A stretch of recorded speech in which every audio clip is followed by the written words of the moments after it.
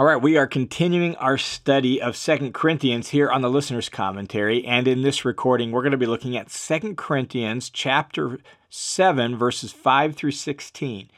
And it really is the wrap-up to the first large major section of the letter. So let's make sure we know where we're at and we set this little section in context.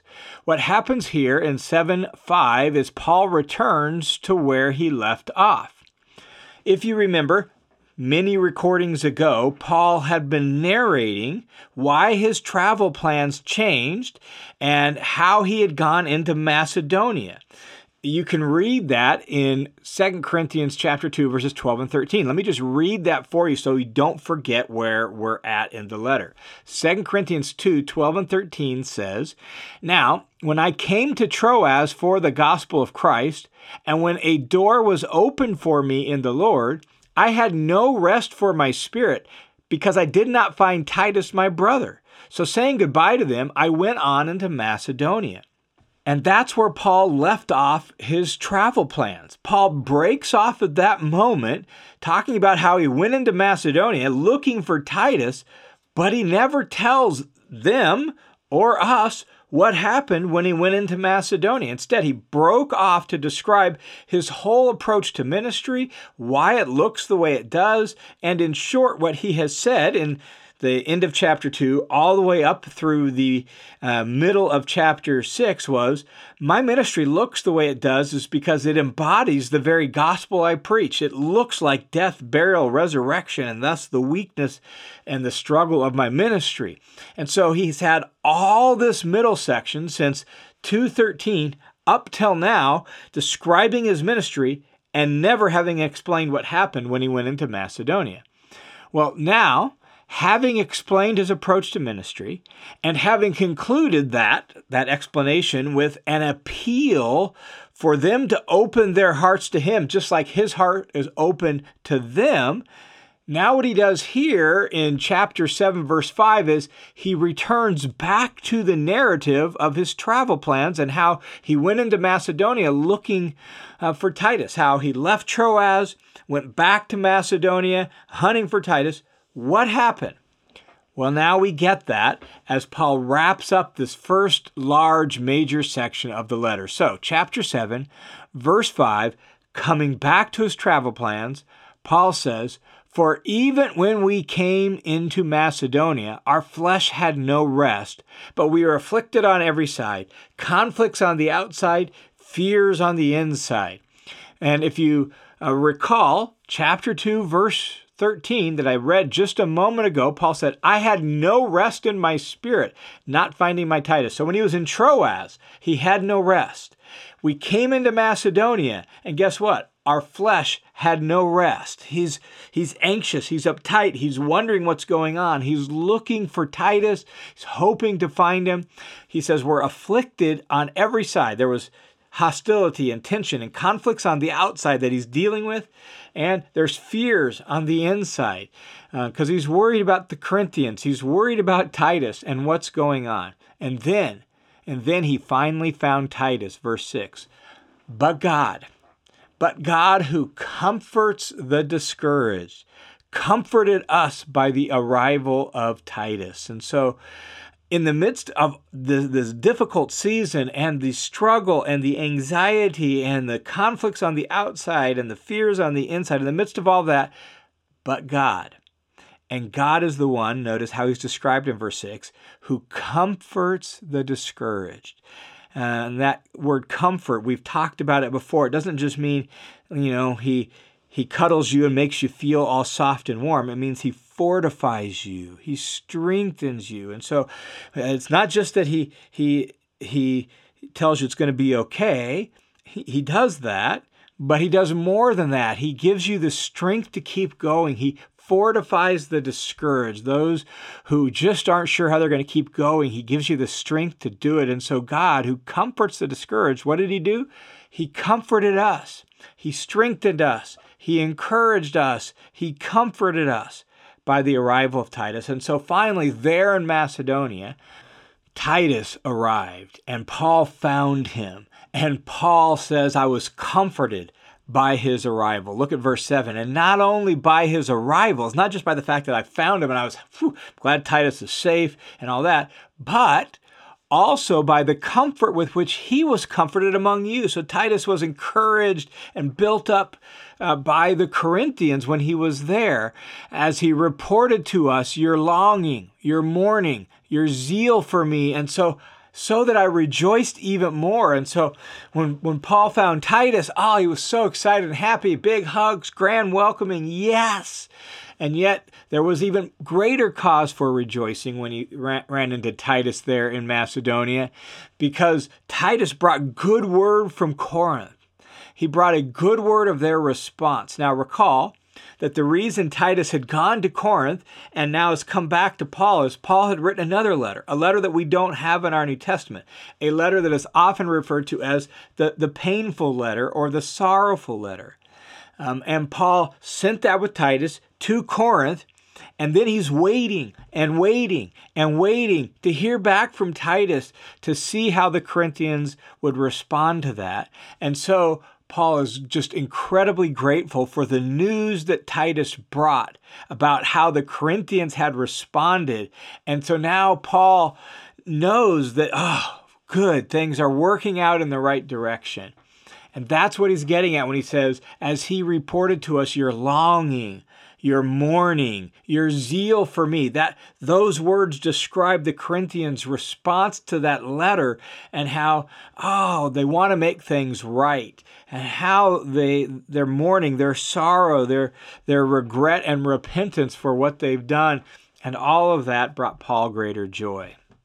And so Paul now goes on to offer some of his reflections on this whole experience, his experience of sending that letter and now getting word of their response. And so Paul explains, for though I caused you sorrow by my letter, I do not regret it, though I did regret it, for I see that the letter caused you sorrow, though only for a while. Now, he's got more to say about that, but let's just kind of put ourselves into Paul's shoes so we understand exactly what he's getting at. This is very relational language dealing with a very specific situation, and we kind of need to get ourselves into Paul's place so we understand what's going on. He writes this letter to them, and he says, I did regret it for a little while, but now I don't regret it because I see the response it caused in you. What is he getting at? Well, I think we can all kind of imagine the situation. You send a text, or you shoot an email, or you write a note to a friend, and it was dealing with a difficult situation. And once you wrote it, you're like, oh man, maybe I shouldn't have sent that. I hope they respond all right. You don't hear back for a while, and then you're beginning to play the tape in your head. What exactly did I say? How are they? And you begin to wonder, is it the right thing? Should have I done that? Should have I said that? Maybe I should have said it like this, right? We've all been there where we've done that sort of stuff. Well, that's where Paul is at. Paul's dealing with that. And he's not doing it via text or email. He's doing it like with the ultimate snail mail. He had weeks, maybe even a month or two, to wonder what was going on in Corinth. He sends off Titus with that letter. Titus has to travel there, and then he has to kind of do some ministry and deal with some situations in Corinth, and then travel back to Paul. So we're talking weeks that Paul is beginning to wonder, how did that go? How did they respond? Maybe I should have said it like this. I hope they respond all right. What's going on? That's where he's been. And now Titus has arrived, and they've responded positively to that letter, and he's so grateful, and he's so glad, and he's so joyful. That's the situation here that he's beginning to describe in verse 8. So I wrote that letter. I don't regret it. I did kind of regret it for a while. I was wondering about all of that. But now that I see that the letter caused you sorrow, but only for a while, and then he goes on in verse 9 and says, I now rejoice, not that you were made sorrowful, but that you were made sorrowful to the point of repentance. So I rejoice, not because my letter was harsh and it made you sad and made you grieve and mourn. I rejoice because it actually led you to repentance. It led you to realize the error of your ways, to respond positively back towards Paul, to his ministry, to pure devotion to Jesus. And so he says, middle of verse 9, for You were made sorrowful according to the will of God so that you might not suffer loss in anything through us. Notice that.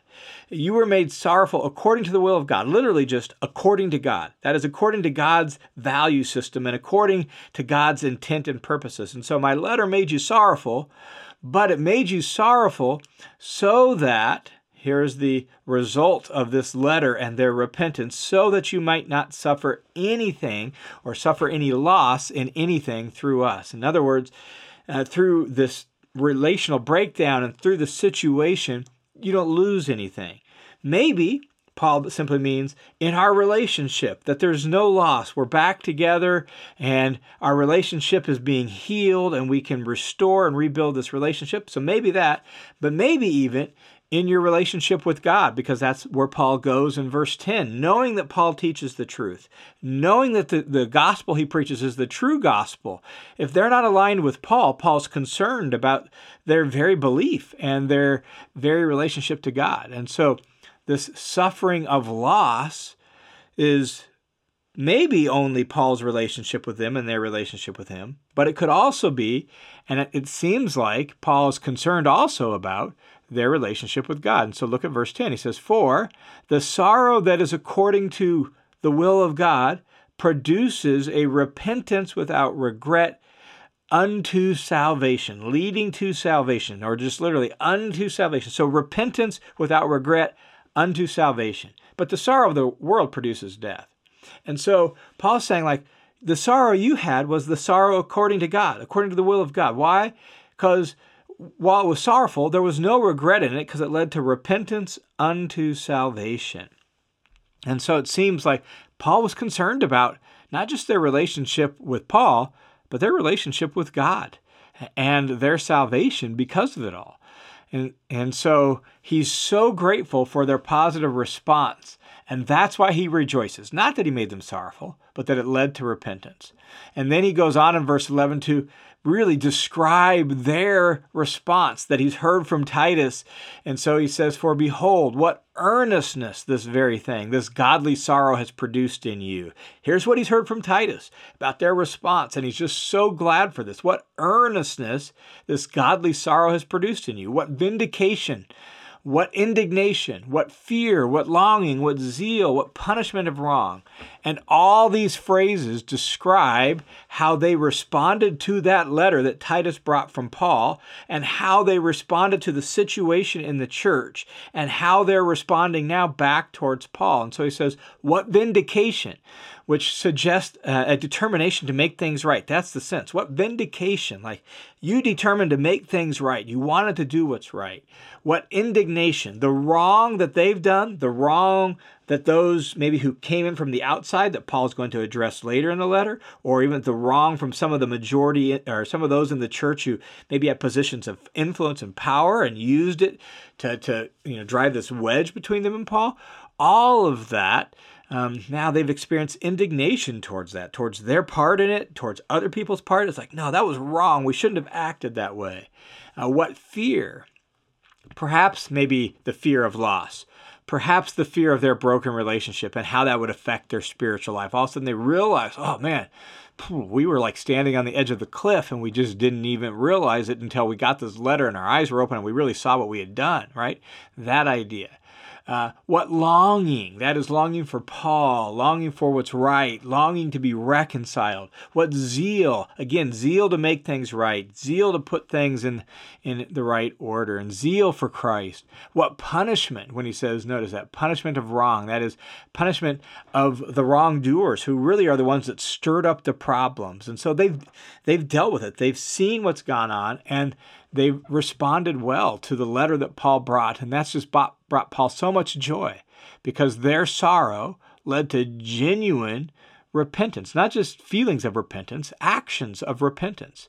And so Paul says, in everything, you demonstrated yourselves to be innocent in the matter. In other words, in everything, you proved that you're not the ones ultimately that were totally responsible for this. You weren't the ringleaders of this situation. And so in that sense, you're innocent of this matter, and they can be restored to relationship with Paul. And so Paul says in verse 12, so although I wrote to you It wasn't for the sake of the offender, nor for the sake of the one offended. Ultimately, that wasn't really what it was for. I wrote to you, and it wasn't primarily about that, but that your earnestness in our behalf might be made known to you in the sight of God. Ultimately, what I really was aiming for was for your own zeal for God in relationship to us might be made known to you. They might have a clearer grasp on their own earnestness for what's right. Now they see that. They're like, yes, we really do want what's right. Yes, we really recognize more fully, more clearly what's right. And we want this. And so Paul says in verse 13, because of this, we've been comforted.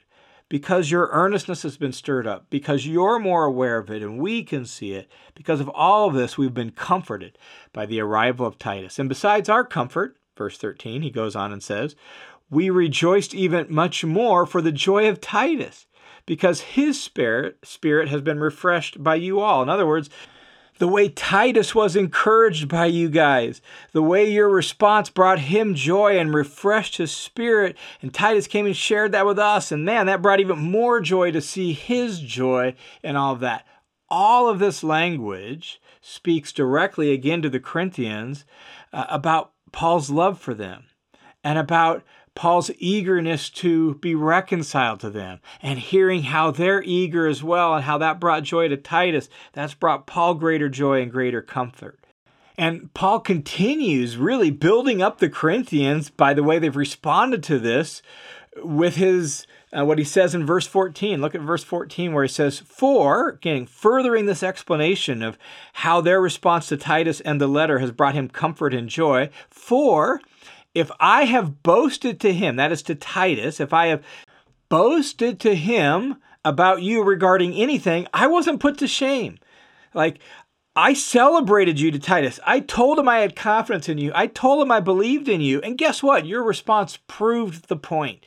And there was no dishonor, no shame in my boasting about the Corinthians, right? That's his point.